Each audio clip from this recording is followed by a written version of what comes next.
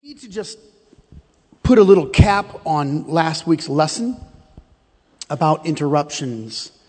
And so let me just make this statement and then we can move on, because within the context of our lesson tonight comes a very important measure for me in regard to whatever prophetic word that I might give to someone. When we talked about interruptions last week, we know that some things can be interrupted. And so I could say to someone, there's a revival happening in your life, or God's going to use you in whatever capacity. Between the time that whatever prophetic word is enunciated and the time that the Lord is ready to use you in that, you can interrupt that in a detrimental way. Likewise, if there was judgment against you, you can interrupt that by turning to God. So all of those aspects they don't declare the prophetic word or the prophet or the person used in whatever gift. They don't declare them to be insensitive to the Holy Spirit. They don't make him to be a false prophet. But God has issued many warnings and blessings that have been interrupted by the very people to which they've been given, based upon their response after that. Now, true accountability here is that whatever God has given you, that sounded like a ringtone, a Christmas ringtone. And that helped me. Whatever prophecy God has given you, you are then accountable for that prophetic word. All right? So, from interruptions to the accountable is important. And now we're going to get into the accountable. Okay. So I've got a lot of scriptures, and you might have to have your Bibles, and maybe the media team will help me based upon whatever I give them for Christmas and the gift. But they don't know that yet, so it'll be better come January. 2 Samuel chapter 11, verse 1. And it came to pass, after the year was expired, at the time, underline this, when kings go forth to battle, that David sent Joab. Here's a big problem. These are telltale explanations of the beginning, the demise of an entire kingdom and a lineage. Now, you might have read that and thought, well, he was just commissioning someone. Hold on a second. When kings go forth into battle, there's your first clue. David sends Joab, that's the second, his servants with him, all of Israel, and they destroyed the children of Ammon and besieged Rabbah. Here's the worst of it. But David tarried still in Jerusalem. I'm just going to stay on your script here for a moment, and you can read with me. Among the many spiritual battles that confront the believer, none rises higher than the war of the flesh and spirit. While there are demonic oppression, we know that. The carnal nature will always resist the constraint of the word and the spirit. Your flesh is always in opposition to the Holy Spirit. Don't ever think that you've conquered your flesh. You have not conquered your flesh. The fact is not new, as the record of humanity has revealed. However, the relevance and struggle of the matter has never been greater than it is today. Consider David's kingship. He had finally united the people of Israel around a central philosophy. Just pause for a second. David's anointed 3 times. He's anointed by Samuel, right? Everyone remember? He's anointed by Samuel. He comes from the field. Nobody thinks that he's qualified. He's anointed at Hebron. But Saul is still in power. Finally, he's anointed the 3rd time in Jerusalem, and he's anointed by all the elders. Okay. He's defeated the enemies of Israel. This is from his youth up. Established the economic prowess of the kingdom. Because we know that he has already gathered lots of gold. He's already conscripted many men ready to build the temple. He's not going to get to do it, but he's been gathering that. In fact, the Bible says specifically that Solomon would grow up in the house of David, who planned for the temple. Yet in his success, he fails to make himself accountable to the attending prophet. Now, we're not going to really know that prophet because it's going to be a little bit of an overlap between Samuel and Nathan. His lack of accountability led to the demise of the kingdom, and it manifests itself in the lives of his sons. I would also include daughters, but the daughters were victims. So let me just offer these steps towards spiritual and moral failure. I don't want you to follow them. Here's a few steps. This happens. It's very common. Number one is sufficiency. David became sufficient. He was the king. Everyone today in America feels like the king. We set ourselves up for independence. In fact, we celebrate the independence of America, and now it's in the core structure of our culture that we are also independent. Number two, it's absence. David was absent from spiritual oversight. He just wasn't around. One of the best ways to destroy your life is to be absent from any spiritual oversight. He did not make himself available. I found this to be true in multiple arenas where church people, in fact, some reading of some denominational pastors have revealed that this is probably across the board, has nothing to do with denominational doctrines, different doctrines. It probably has to do with human nature and the new Christian believer.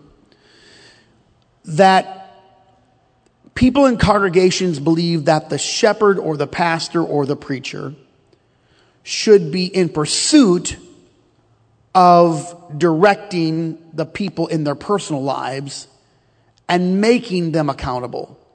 Well, I find that as I'm reading, it's an impossibility. No one can make you accountable. The only way you can really be accountable is if you are available. If you're not available, you're not answering any questions. All right.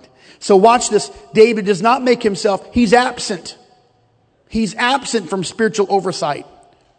Read through the scripture, you'll find out. Letter C, he relinquished his God-given calling. He was a man of war. From his youth up, he was a man of war. And David was skilled in the battle. And he relinquished it because he sent Joab. And in the time when kings go out to make war or go out to battle, where was David? He stayed in Jerusalem. These are telltale signs of a man who's become sufficient. I've won everything. I paid my dues. What a lie. I don't need anyone to tell me what to do. And I'm going to just let someone else do it. This is a big problem. You see, what works in your favor, ladies and gentlemen, is that you and I are not omnipresent. That's why I think our kids need to be at church. Because even if they're not spiritual, they can't be in two places at one time. That's right. Just being here tonight is a good thing. And letter D, this is what David did. He looked beyond the borders of his own house. I wonder, do you have borders around your house? And what are those borders around your home? Of course, we need to broaden that out. Borders around the mind, the spirit, and the heart. I'm going to get to that on Sunday morning. I hope people come back. We'll see. After that last Sunday morning, I don't know. Maybe they might not come back. Letter E. He compromised his own beliefs. Can I just tell you that once you step outside of the borders, compromise is always soon to follow. There is never a compromise until the borders have been crossed. When you cross the borders of your convictions, the next thing is that you'll compromise your own beliefs. And finally, these are steps towards spiritual, moral failure. All kinds of failures can be attributed to these steps. They're dominoes. And finally, David covered. You see, compromise came from crossing the borders. And when the borders are crossed and there's compromise, then guess what? Then there's cover up. Because the deed is done and now we're going to cover up. But almost always, when we cover up one problem, we have to institute another problem. When we cover up one sin, it takes another sin to cover up the first sin. It's like one lie dictates another lie.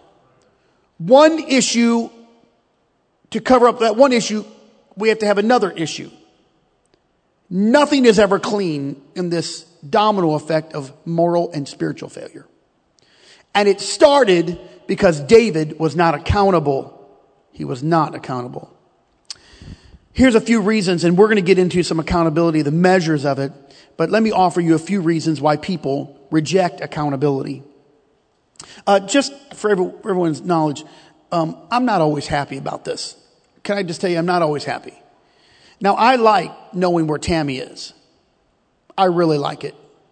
In fact, when I got LifeLock, anybody have LifeLock? When I got LifeLock, do you know what LifeLock is? It's a security measure for the invasion of against your credit card or against your social security number. You know, so you enter all your stuff, and now LifeLock, I don't know how much it costs, like $10 or something a month. Every time that Tammy would open up a credit card to get 15% off at Macy's, I would get a notification. I do get notifications. I don't know how many Macy's cards you can get, but she's gotten them on a regular basis every season.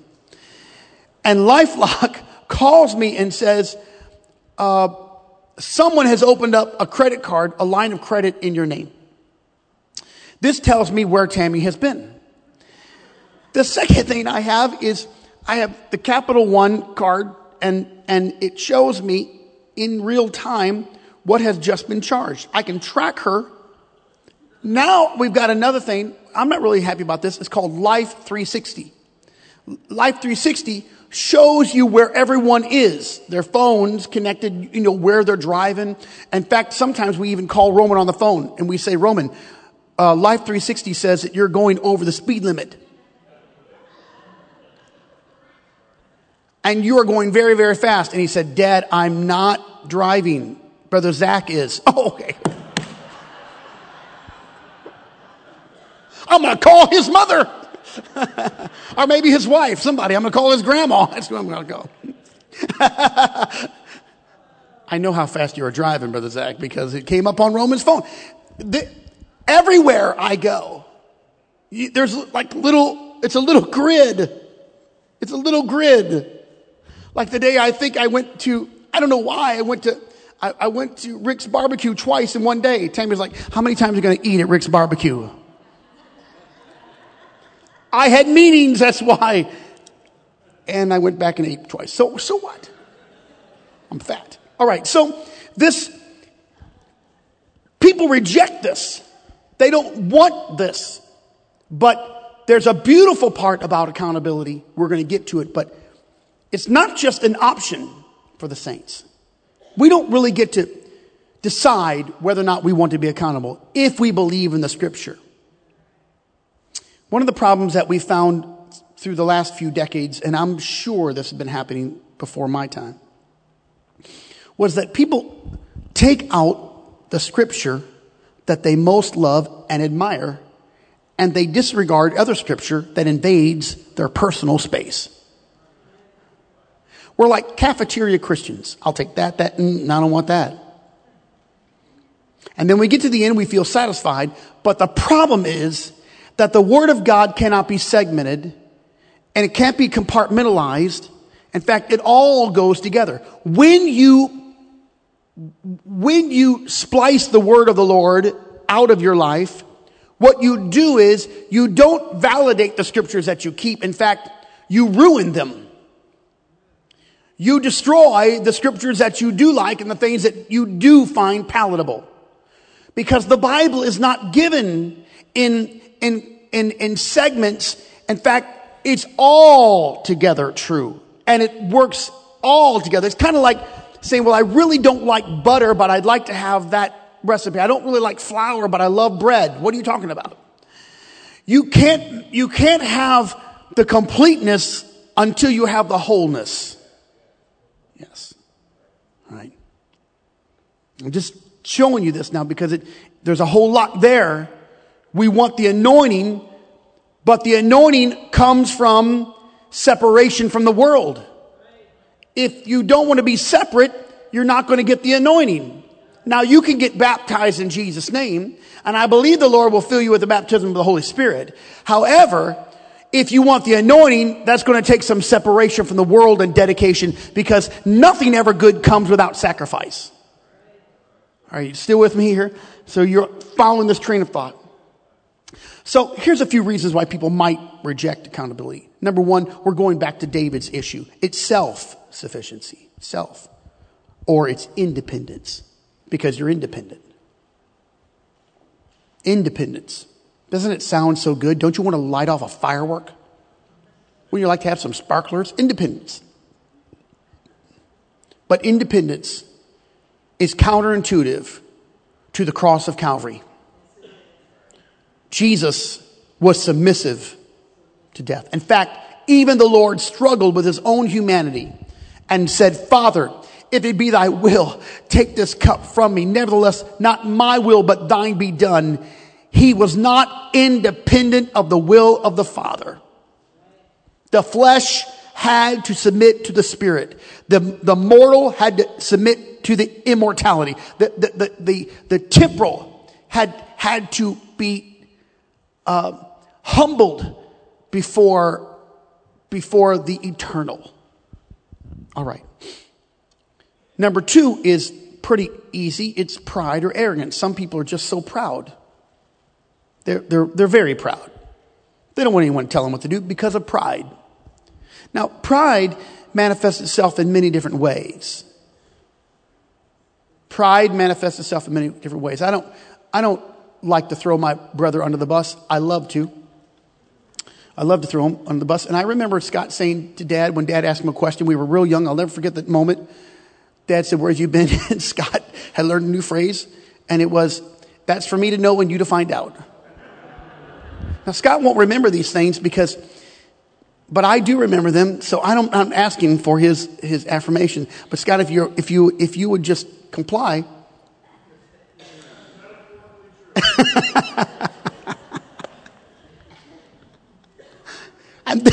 And this, the reason why these imprinted on me is because of my dad's reaction and what marks were left on Scott's body. See, I'm not sure what to say, but that ain't it. That's what happens in the second child. You watch the first child and you don't really know what to do, but you figure out by deductive reasoning, no, maybe, no. Arrogance and pride and a haughty spirit causes people to reject anyone who asks them a question.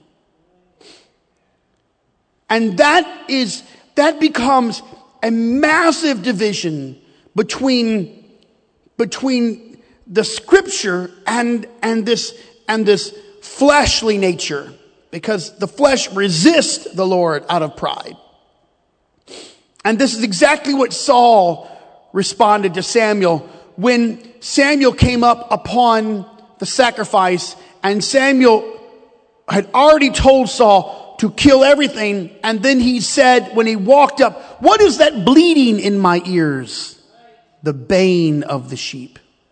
And in his arrogance, King Saul said, I kept the best of the flocks, the best of the sheep, the best of the lambs. And I did that. Well, it's not your call. And so the prophet is going to challenge the king. But as we find out, kings don't like to be challenged. Independent people, prideful people don't like to be challenged, and they never want to be held to accountable measures. Let's move on. Number three is to hide, in order to hide. You see, one of the reasons why people don't want to be accountable is they like to hide. They like to hide. This, of course, is a common trait among people. And they will hide whatever sin or whatever conduct, and they don't want anyone to know, so they'll hide. And this is inside of our nature. This came from our father Abraham and our mother Eve, to hide. You do wrong, you go hide. That was the first response of Adam and Eve. Now, when Adam and Eve sinned, the first thing that they saw was that they were naked. And God said, well, who told you you were naked? Disobedience causes us to see ourselves in a way absent from what the Lord designed us. And they hid. Because before the sin, they did not need a conscience to tell them right from wrong. But the moment they sinned, a conscience awoke. And when they had a conscience, they went and clothed themselves with whatever leaves they could find. The Bible says in the last days, people have their conscience seared as with a hot iron, right? What do people do? When you're innocent, when you're 2 or 3 years old, we've had all 4 of our kids run around naked in front of our friends and family, get out of the bathtub. They're a year and a half old. They're 2 years old. They're I don't know who wrote the song, the Boogity Boogity song, Here, they call them the streak. Our kids, they having a great time, and they call them the streak. They're running around. Dear God, put some clothes on. They don't have any clue of that they're doing anything wrong. They're innocent.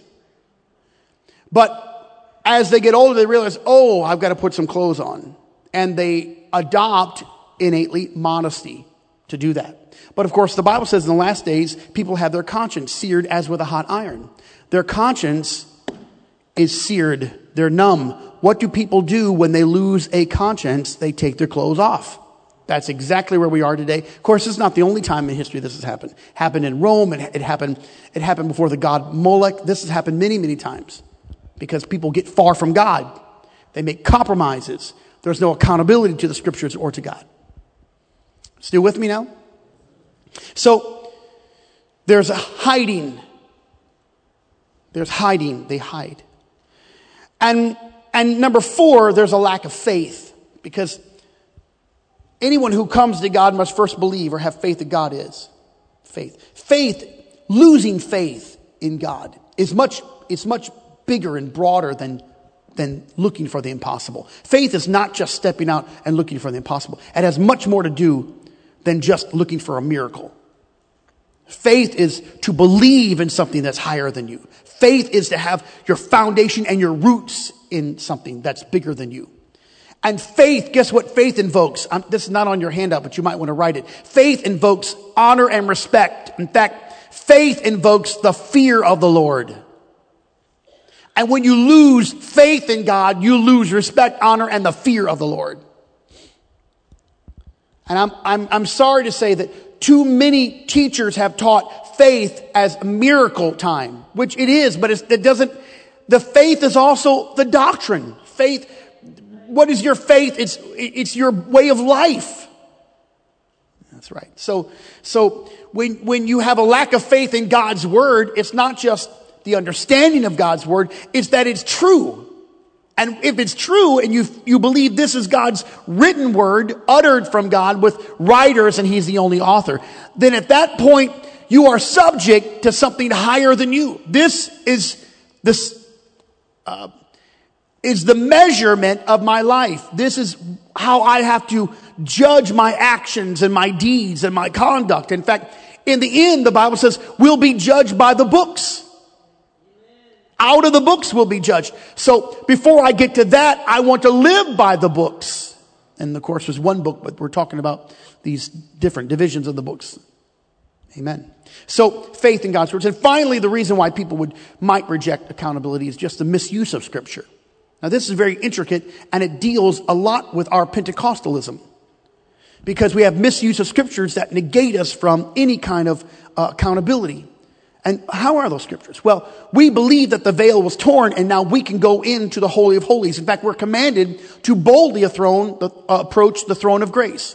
Make our petitions known. With thanksgiving, we make our petitions known. We know now that there's one mediator between God and man. We don't go to a high priest. We don't go to a priest. We can go to Jesus Christ ourselves. We can go to the Lord ourselves. Work out your own salvation with fear and trembling. What did Peter say? Save yourselves from this untoward generation. So now it becomes self-initiated. The problem with that is that does not negate your spiritual authority. God gave some apostles and some prophets, some evangelists, pastors, and teachers. That's right. God gave some. And so for the work of the ministry, for the edifying the body of Christ, that the man of God may be perfect, thoroughly furnished unto all good works. Read in your Bible. So if this is the case, it doesn't negate another voice in your life. You don't tear down the voice that God's given you, wherever that is. And we're going to get into this. So the misuse of Scripture says, people misuse Scriptures all the time. Well, I don't need anyone. And listen, I'd like to come to church, but I got to have a job because the Bible says if I don't provide for my family, I'm worse than an infidel. Hold on a second. Get another job. You don't forsake the assembling of yourselves together. And there's a commandment about honoring God on the Sabbath. Now we understand that as honoring God with worship in a corporate setting. So people can misuse the Scripture to remove themselves from accountability. That is a gross interpretation of the Bible. How are we doing? Everybody's kind of looking at me. The lights are down. There's shadows over your eyes. Your eyelids could be closed and I would not know. If your head's bobbing up and down, I'm just going to take it that you're agreeing with me. Like that. Okay. All right, here we go. Ready? Accountability, this is our working definition. Accountability is measured by the openness of one's life toward another so that decisions and conduct are in conjunction with God's law. Here's our working definition. Accountability is measured by the openness of one's life toward another. This is not hidden. It's not personal. It's not just you and nobody else. So that decisions and conduct are in conjunction with God's law. Now, we're going to read some scripture here, and I'll try not to labor here long, but I've got to read the scripture. Romans chapter 14, verses 1 through 17. That's a lot of verses. Maybe I'll read, I've got the King James, but maybe I'll read from the NIV too. Let me just start there. This is Paul writing to the church at Rome. Accept him whose faith is weak, without passing judgment on disputable matters. One man's faith. Do you have that, Lori? Thank you. One man's faith allows him to eat everything, but another man whose faith is weak eats only vegetables. The man who eats anything must not look down on him who does not. The man who does not eat everything must not condemn the man who does, for God has accepted him. Who are you to judge someone else's servant? To his own master he stands or falls, and he will stand, for the Lord is able to make him stand. One man considers one day, this is a really touchy subject. Because we're having some issues here in the New Testament church with Gentiles and Jews. One man considers one day more sacred than another. Another man considers every day alike. Each one should be fully convinced in his own mind.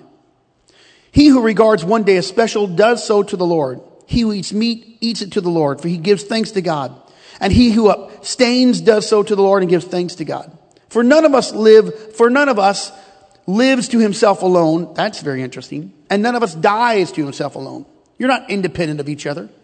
If we live, we live to the Lord. If we die to the Lord. So whether we live or die, we belong to the Lord. For this very reason, Christ died, returned to life, so that he might be the Lord of both the dead and the living. You then, why do you judge your brother? Or why do you look down on your brother? For we will all stand before God's judgment seat. In other words, you don't get to judge them. It is written, as surely as I live, says the Lord, every knee will bow before me, every tongue will confess to God. So then each of us will give an account. Everyone say, give an account. To who? To God. Everyone's given account to God. Therefore, let us stop passing judgment on one another. Instead, make up your mind not to put any stumbling block or obstacle in your brother's way.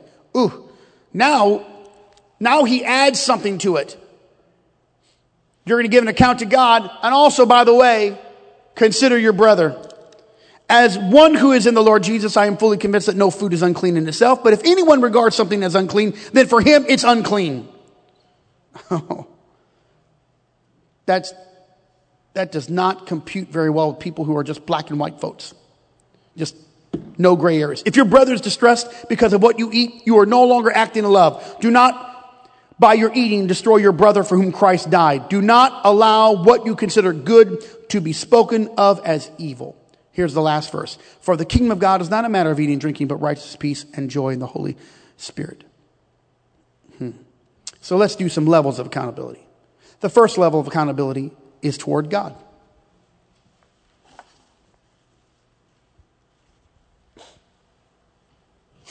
That's your first level of accountability. You're accountable to God. It doesn't matter where you are. God always knows where you are. It doesn't matter what room you're in. God always sees you. You're never hidden from God. You're never alone from God. You're never apart from God.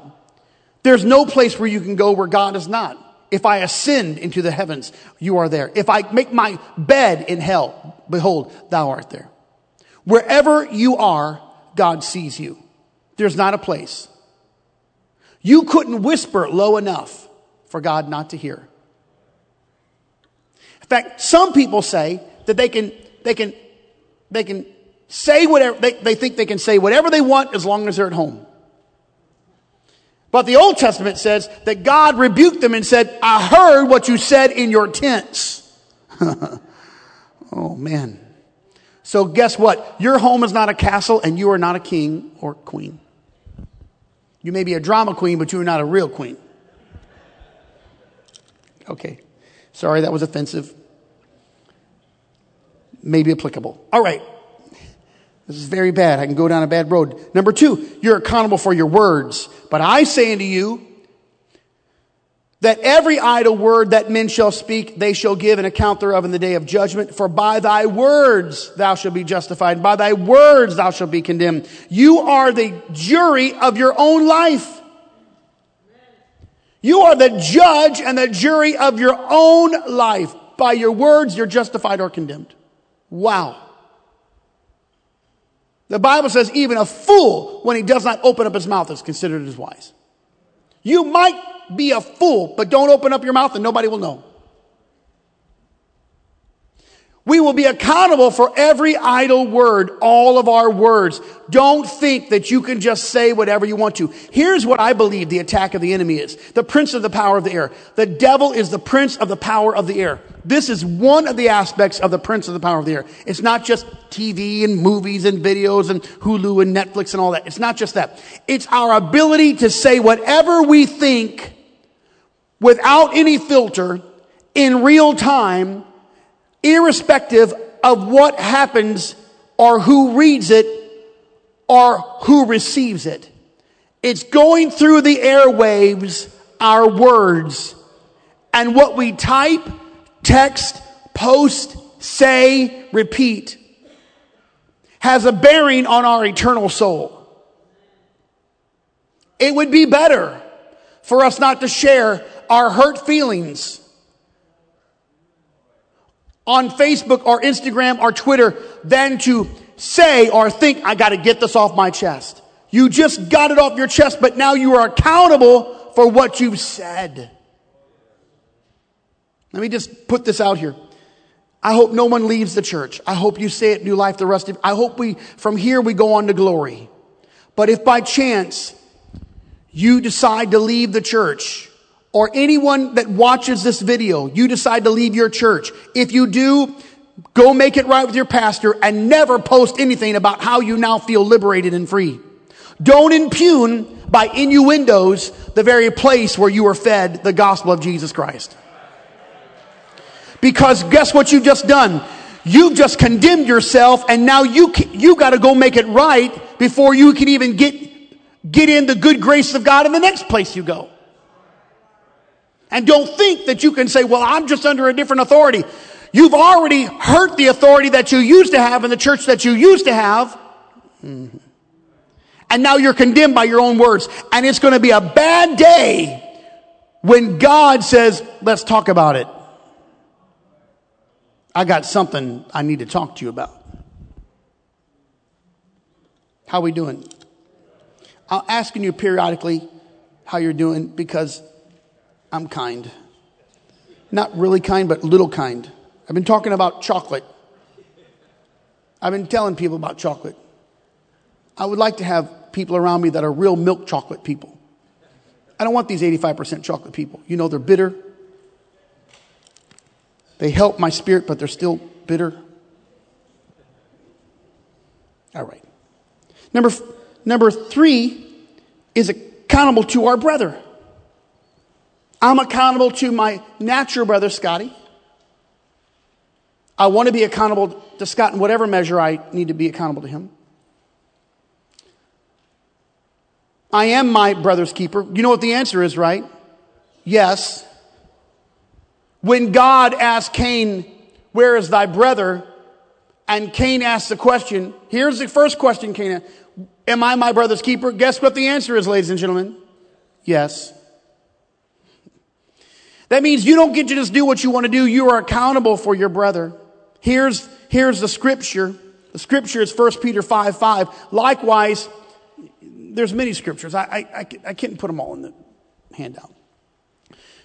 But I like this format. Ye younger, submit. Everyone say submit. Yourselves unto the elder. Yea, all of you be subject to one another. Do you know that it's a lot easier for some people to be subject or submit to an authority above them than for them to be subject and submit to one another? They say, wait a second, you're my peer. You just got baptized. You just got in church. I have to submit to you. I got to be subject to you. You haven't been serving the Lord as long as I have. You just got in the church. My great-grandpappy was a Pentecostal. I'm more spiritual by lineage. That's not true. These ideas here have floated around us. The Bible says be subject one to another. That's right. See, when you are not accountable to one another, that's when there's all kinds of moral corruption in the church. Yes. Yea, all of you be subject one to another and be clothed with humility. Go see if you can find that at the department store. What's the clothing aisle? Humility. For God resists the proud. He giveth grace to the humble. You need grace, be humble. If you don't need grace, then you really need grace. So we are accountable to one another. Our brother, we're accountable. You don't have to text me and say, now, Pastor, I'm going on vacation or you, but let someone else know where you are. I don't like to tell people where I'm at. Why?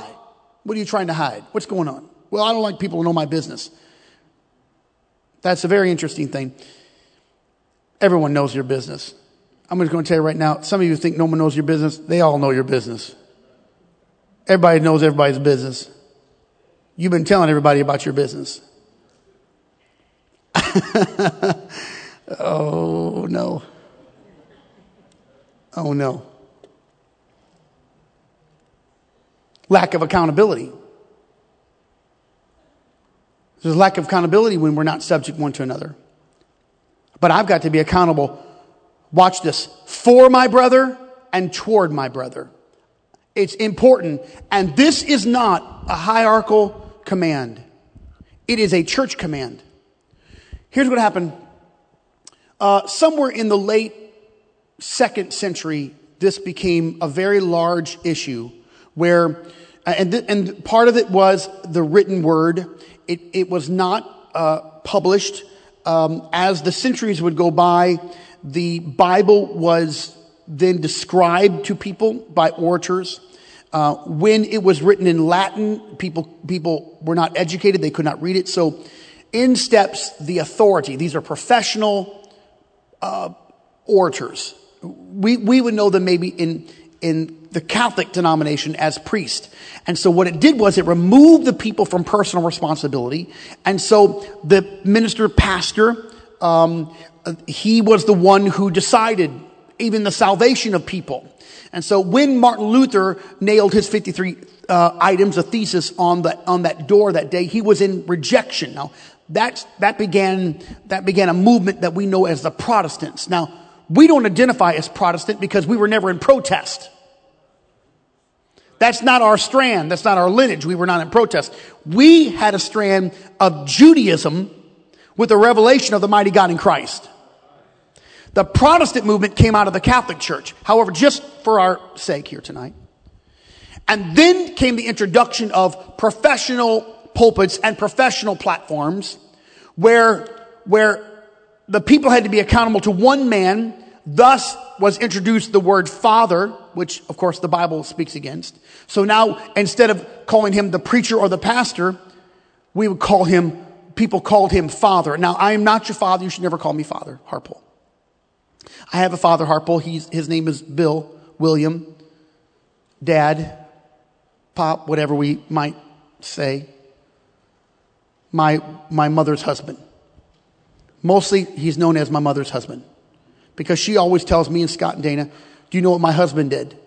My husband is so good. My husband can do this. My husband can do that. And eventually we just kept saying, who is your husband? Who is this man that you say? It's true. Me and my husband are coming over this weekend. Well, who is that man? Tell me. So what happened is then as time goes by, we've regulated pulpits and pews, and we have clergy and laity, which is not even really scriptural. And then we have the absence of scripture until Gutenberg helped us. And so even in the early 1960s, 50s, and 60s, platforms were arranged like this. If you go back and look at pictures, and many of the Christian churches, all denominations, there were curtains or there were small walls on the platform. In fact, walls all over the platform, or curtain rods or things all over the platform, and some places were off limits to the saints, to the people, to congregations. This is in fact, I can remember even when we went to Troy, Missouri, my dad pastored this little church in Troy, Missouri, and it was established, I believe, by one of the Gwynns. And on that platform, there was these little beautiful crushed red velvet curtains with brass posts all around it. And that was indicative of the nature, the mindset of people. And so because of that, no one thought they needed to be accountable to one another because they didn't consider one another to be spiritual enough to give an account or for or to. But this is not scriptural.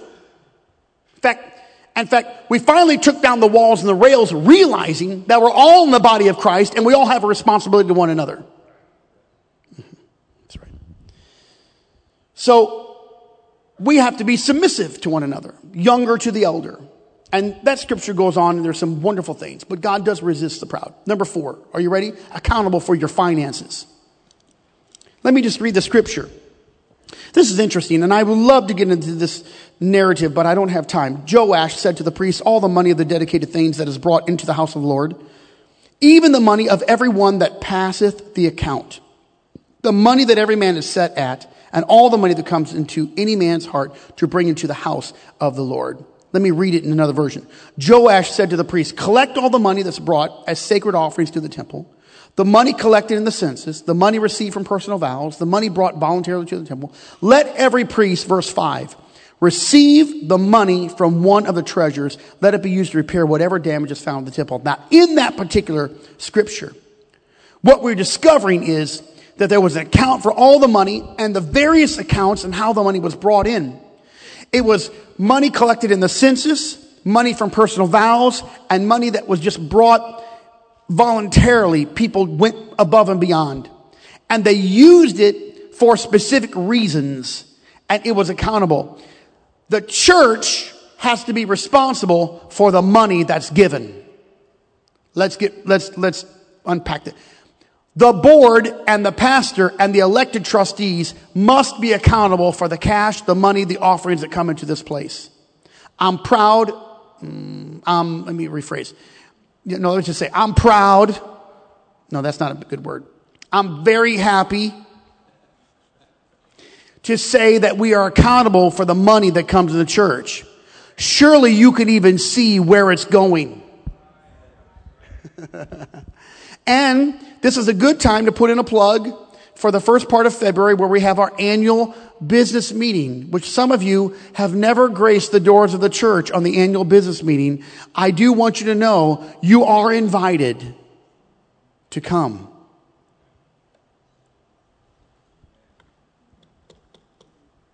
Amen. What a great response, and I feel from all the saints of the Most High God. This is the moment we become, and not just, this is the moment where we share information to all the body, but 4 times a year in your church, there are board meetings where all the money is accounted for from our secretary treasurer, and the board that you've elected. Because we believe there's got to be accountability for the finances.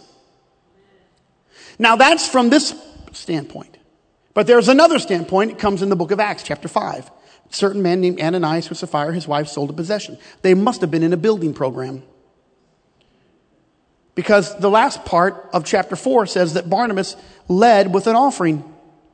Barnabas led with an offering. But Ananias kept back part of the price. His wife had knowledge of it. They brought a portion of it. Because, some people look at the church and say, you don't need all that. I'm just going to give you what I think you need. Let me just tell you, giving is more about what it does for you than who you give it to.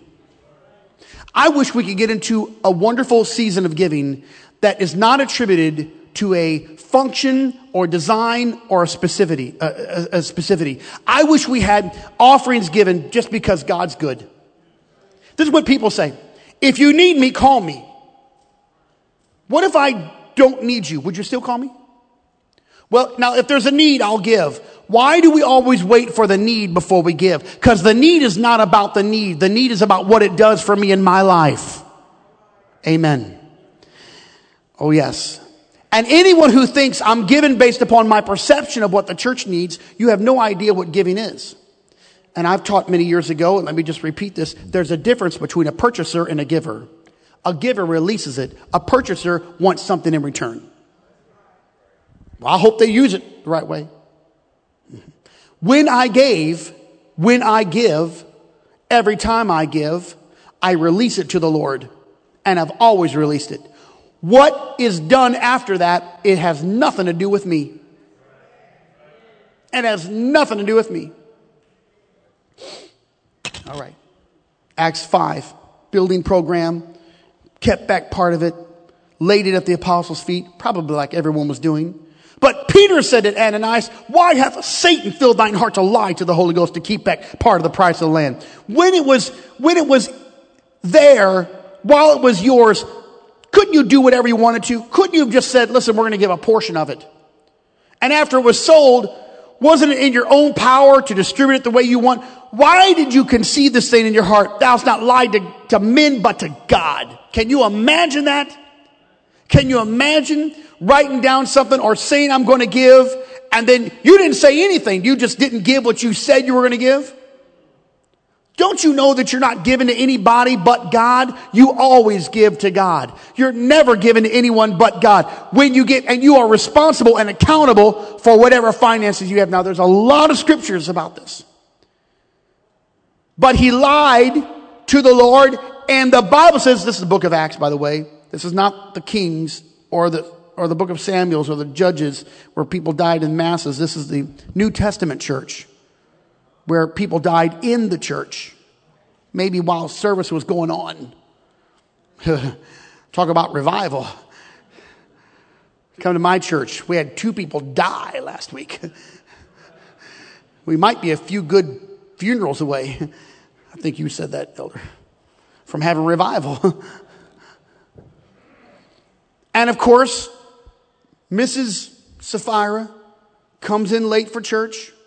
My guess is she was changing clothes again, fixing her hair. Had she come with her husband to church and been on time, she'd have found out what her dumb husband was saying. She would not have said those words. She could have lived. But she lied too, because they were cohorts in crime. Because guess what they did? They conspired to do the wrong things and were not accountable with their money. Number 5, you're accountable for your gifts and your talents, the things God given you. You're accountable. You don't ever bury your talent or your gift. Jesus told his disciples there was a rich man whose manager was accused, watch this, of wasting his possessions. So he called him and asked him, what is this I hear about you? Give an account of your management, because you cannot be manager of any longer. You've wasted this. The manager said to him, what shall I do now? My master is taking away my job. I'm not strong enough to dig. I'm ashamed to beg. I know what I'll do. I'll do so that when I lose my job here, people welcome me to their houses. So he called in each one of his master's debtors. He asked the first, how much do you owe my master? 800 gallons of olive oil. Verse 6, he replied. The manager told him, take your bill, sit down quickly, make it 400. Then he asked the second, how much do you owe? 1,000 bushels of wheat. He replied, he told him, take your bill, make it 800. The master commended the dishonest manager because he had acted truly, for the people of this world are more shrewd in dealing with their own kind than are the people of the light. I tell you, use worldly wealth to gain friends for yourselves, so that when it's gone, you'll be welcomed into eternal dwellings. I don't want to go through this whole narrative because it's a little complex. Whoever can be trusted with very little, this is the verse I want to get to, can also be trusted with much. Whoever is dishonest with very little will also be dishonest with much. Verse 11. So if you have not been trustworthy in handling worldly wealth, who will trust you with true riches? Now what does that mean? That means doctrine, truth, the gospel. And if you've not been trustworthy with someone else's property, who will give you property of your own?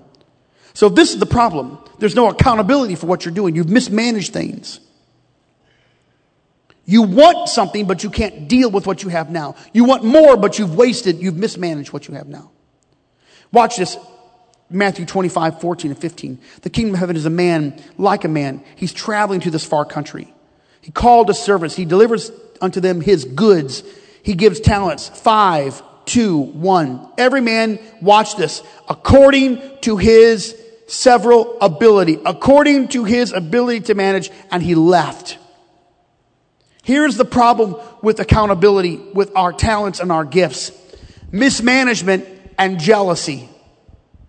Mismanagement, jealousy. I got one more for you. And fear. Fear of failure.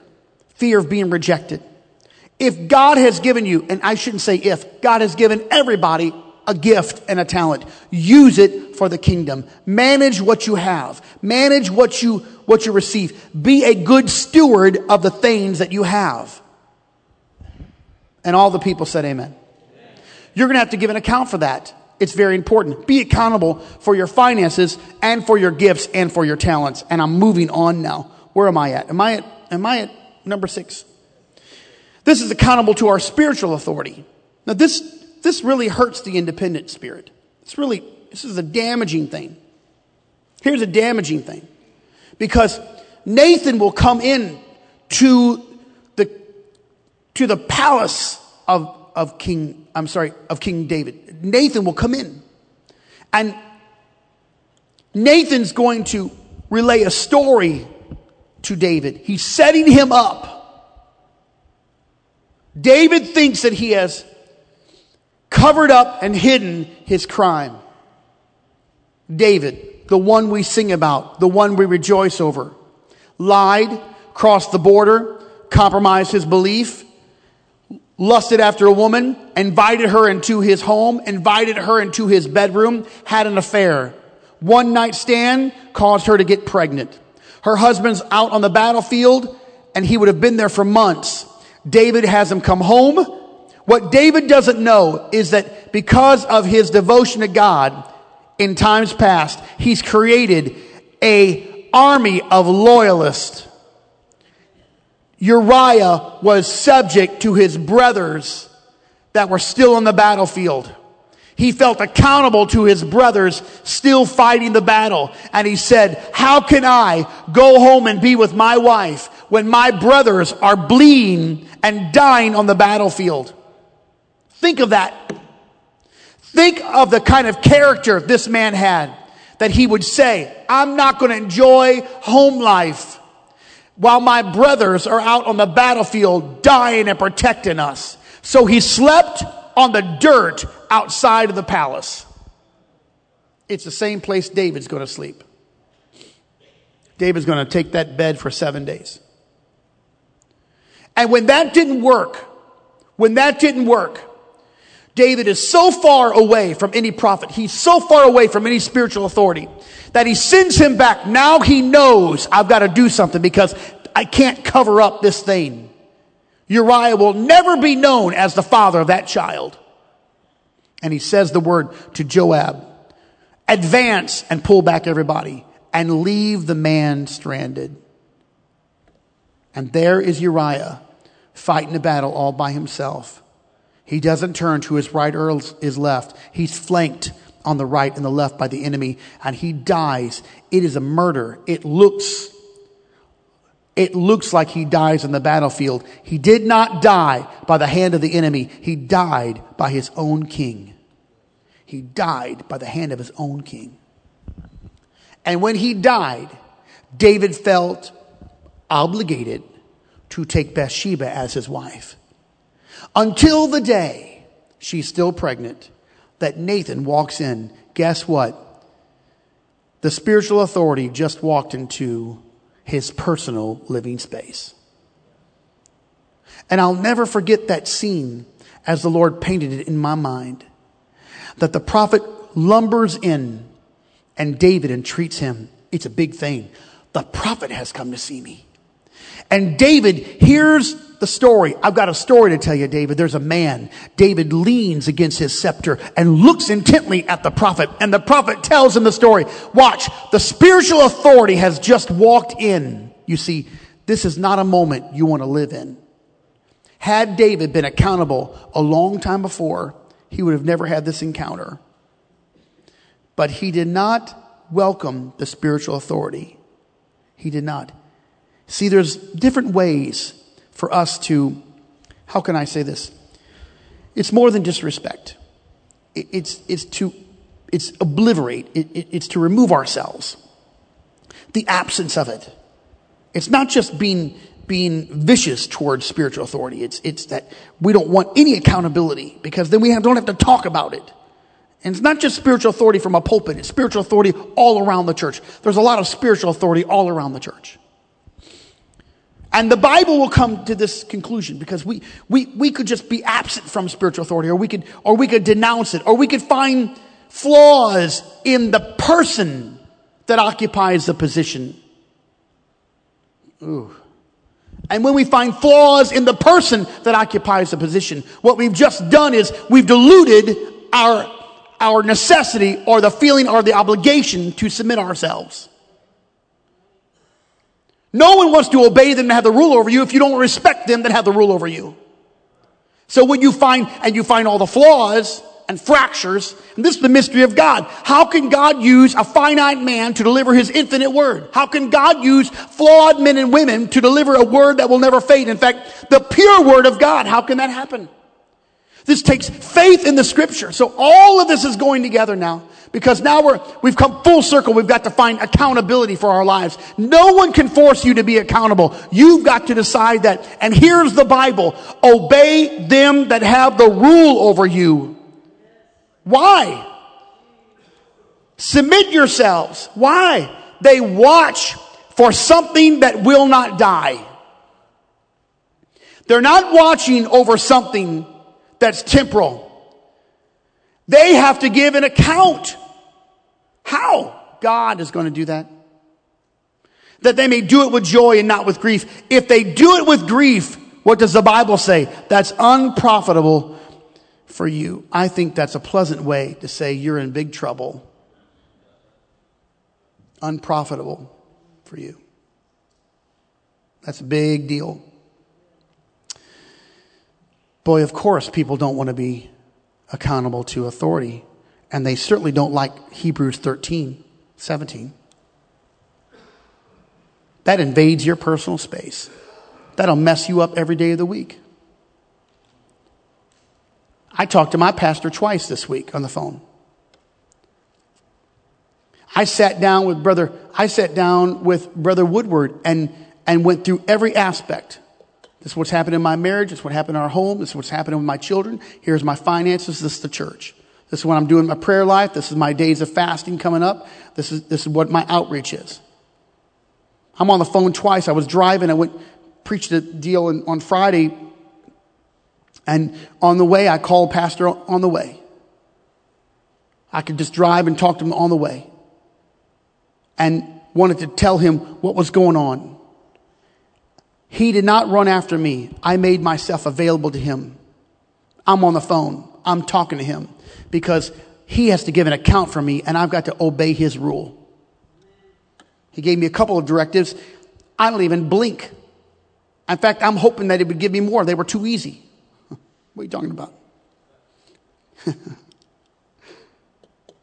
My pastor grew up in a military home. His dad died when he was 9. His mother put him in a military home. Mm-hmm. And he responds like a military man. He's got big eyebrows. He's got a little vein that pops out in the forehead like that. I can tell when he's upset. I can see his heartbeat right there. I know. I read him. I've studied him. Because I want to make sure that I'm under him. I'm not standing up here by myself. I have to be accountable to many people. It's a blessing. When I'm accountable to other people, I have freedom in the Spirit to deliver the word to you. I walked into a man's church to preach, and he's a young pastor. And he said, I'm so glad you're here. And I said, listen, I'm under your authority. The moment I walked into your pulpit, into your church, I'm under your authority. You tell me what you need me to do, because I'm under your spiritual authority the moment I walked in here. Because I recognize that if I'm going to operate in the spirit world, I better understand how authority in the spirit world operates. You want authority over sickness and disease. You want authority over your children, demonic spirits. But if you're not accountable to any spiritual authority, you're never going to get it, because the devil doesn't even recognize who you are. Jesus we know, Paul we know, but who are you? That's right. You got to have more than just a casual association with the accountability. Amen. And the crowd goes wild. Number 7. Are we on number 7? Accountable for our home. You're accountable for your home. You are. Not the Sunday school teachers. Not Pastor Andrew. You're accountable for your home. But speak thou the things which become sound doctrine. Talk about it. What becomes sound doctrine? Speak it out of your mouth. You speak it. That the aged men be sober, grave, temperate, sound in faith and charity and patience. By the time you get older, you should have all these attributes. It takes a long time to get there. I'm not there because I'm not old. But by the time I get to be, some of you know who you are, I hope to become sober, grave, temperate, sound in faith and charity and patience.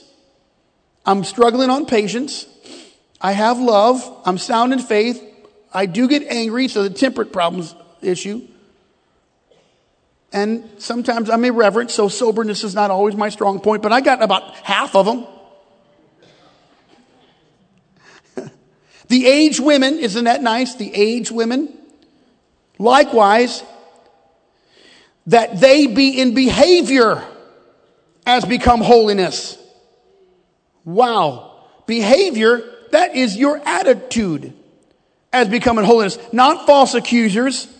Not giving them much wine, teachers of good things. What does the Bible say? That they may teach the younger women. In fact, see, if you don't have those other attributes, you can't deliver anything to the younger women. And what do you want the younger women to do? Be sober, to love their husbands, and to love their children. You are accountable for your home. Children, obey your parents in the Lord. This is right. Honor your father and mother, which is the first commandment with promise, that it may be well with thee, that thou mayest live long on the earth. And you fathers, don't provoke your children. Don't provoke them to wrath. I've heard a lot of commentaries on that. But bring them up in the nurture and admonition of the Lord. I won't cover those commentaries. I'm running out of time. Finally, number 8. Can I just go back to home? We're talking about home in these Sundays. You have to be accountable for your home. You've got to be accountable for what's coming across your televisions and your computers. You've got to be accountable. Someone's got to be some kind of accountability for what's happening in your house. You cannot just act like it's just willy-nilly in your homes. You cannot just let your children run all over the place and do whatever they want. You cannot allow yourself, even if you're single, you still have to be accountable for what's happening in your home, in your life. You ought to measure what's going on in your home, the sound waves, the issues, the conversations, what you're hearing, what you're listening to, who comes to your table, who you put at your table, whose table you're at. You've got to be accountable to that. It's very, very important. I get often concerned that people are in the church a long time, but they've never grown up. That people can be decades in the church, but they're still immature in the Lord. Spiritual immaturity is an epidemic among us. And by the time you get through a whole year series of lessons and sermons, you ought to have a little more strength than you had before. But I'm concerned that we're not accountable to anyone and we're not growing up in the Lord. We act like baby Christians, sincere milk of the word, and we've got this misnomers that maybe if we go to the altar and speak in tongues again, we become no different than the Baptists and the Methodists that repent every Sunday because we go through our functions thinking if we can speak in tongues again, everything will be okay. It didn't clear up the other things that we're saying with our normal words in our home. We got to be accountable for our own homes. Guess what happens? If the homes don't have accountability, then there's no accountability in the church. The church, ladies and gentlemen, is only a reflection of the home. That's right. This is not what I heard when I went to camps and conventions and conferences. I never heard anyone say that. I heard that was all about what happened at the church, that if the church was on fire, that the home would be on fire. And I found out that is not true. I say if the home is on fire, the church will be on fire.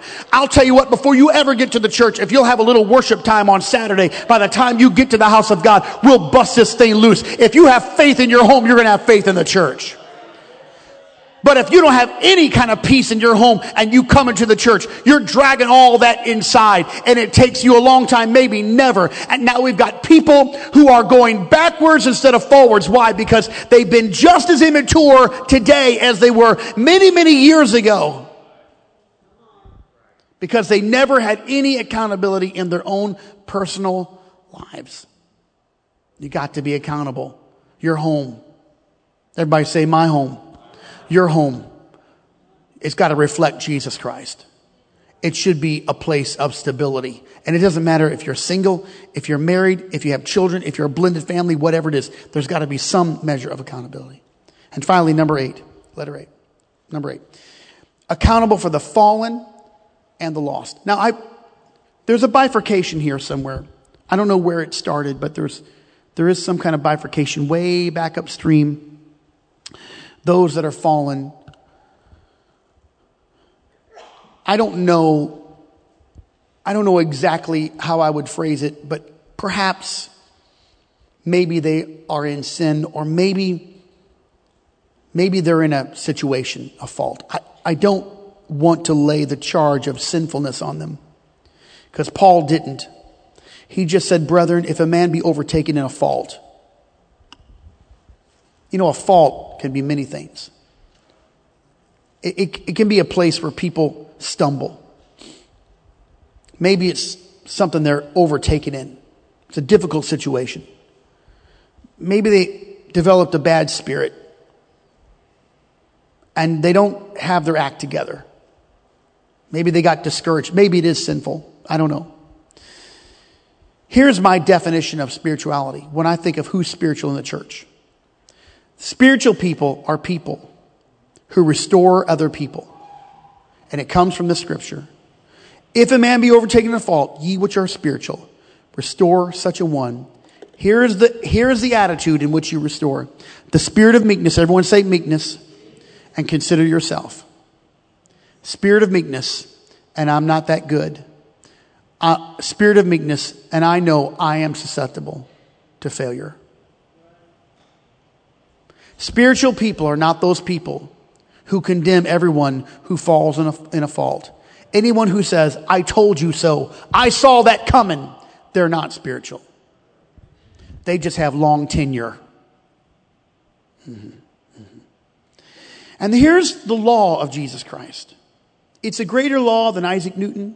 It's a greater law than inertia or gravity, gravitational pull.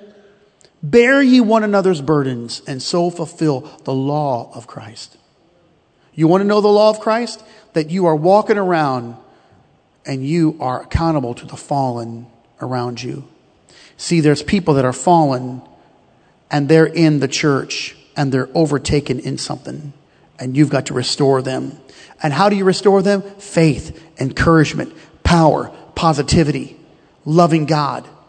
We're going to have joy in the Lord. You're going to be better. You're going to do better. I speak faith into your life. You're not going to die. You're not going to give up. You're not going to be overcome in that. I'm speaking faith to your life. You're going to get out of that mess. It's coming. You're going to rejoice in the Lord. You're going to dance before the Lord. You're not always going to live in that mess. God's going to bring you out. I see something at the end. I see something good's happening, and I'm restoring someone. I believe in you. I trust the God inside of you. Go do that to your kids. Go do the opposite to your children. Go say that. You're never going to be anything. I can't believe you've done that. You're just done. You're over. I can't believe you're even part of this household. That is how many people have considered one another in the church. Look around, ladies and gentlemen. Another denomination is not coming over here to encourage you in the Lord. We have one another, and that's probably it.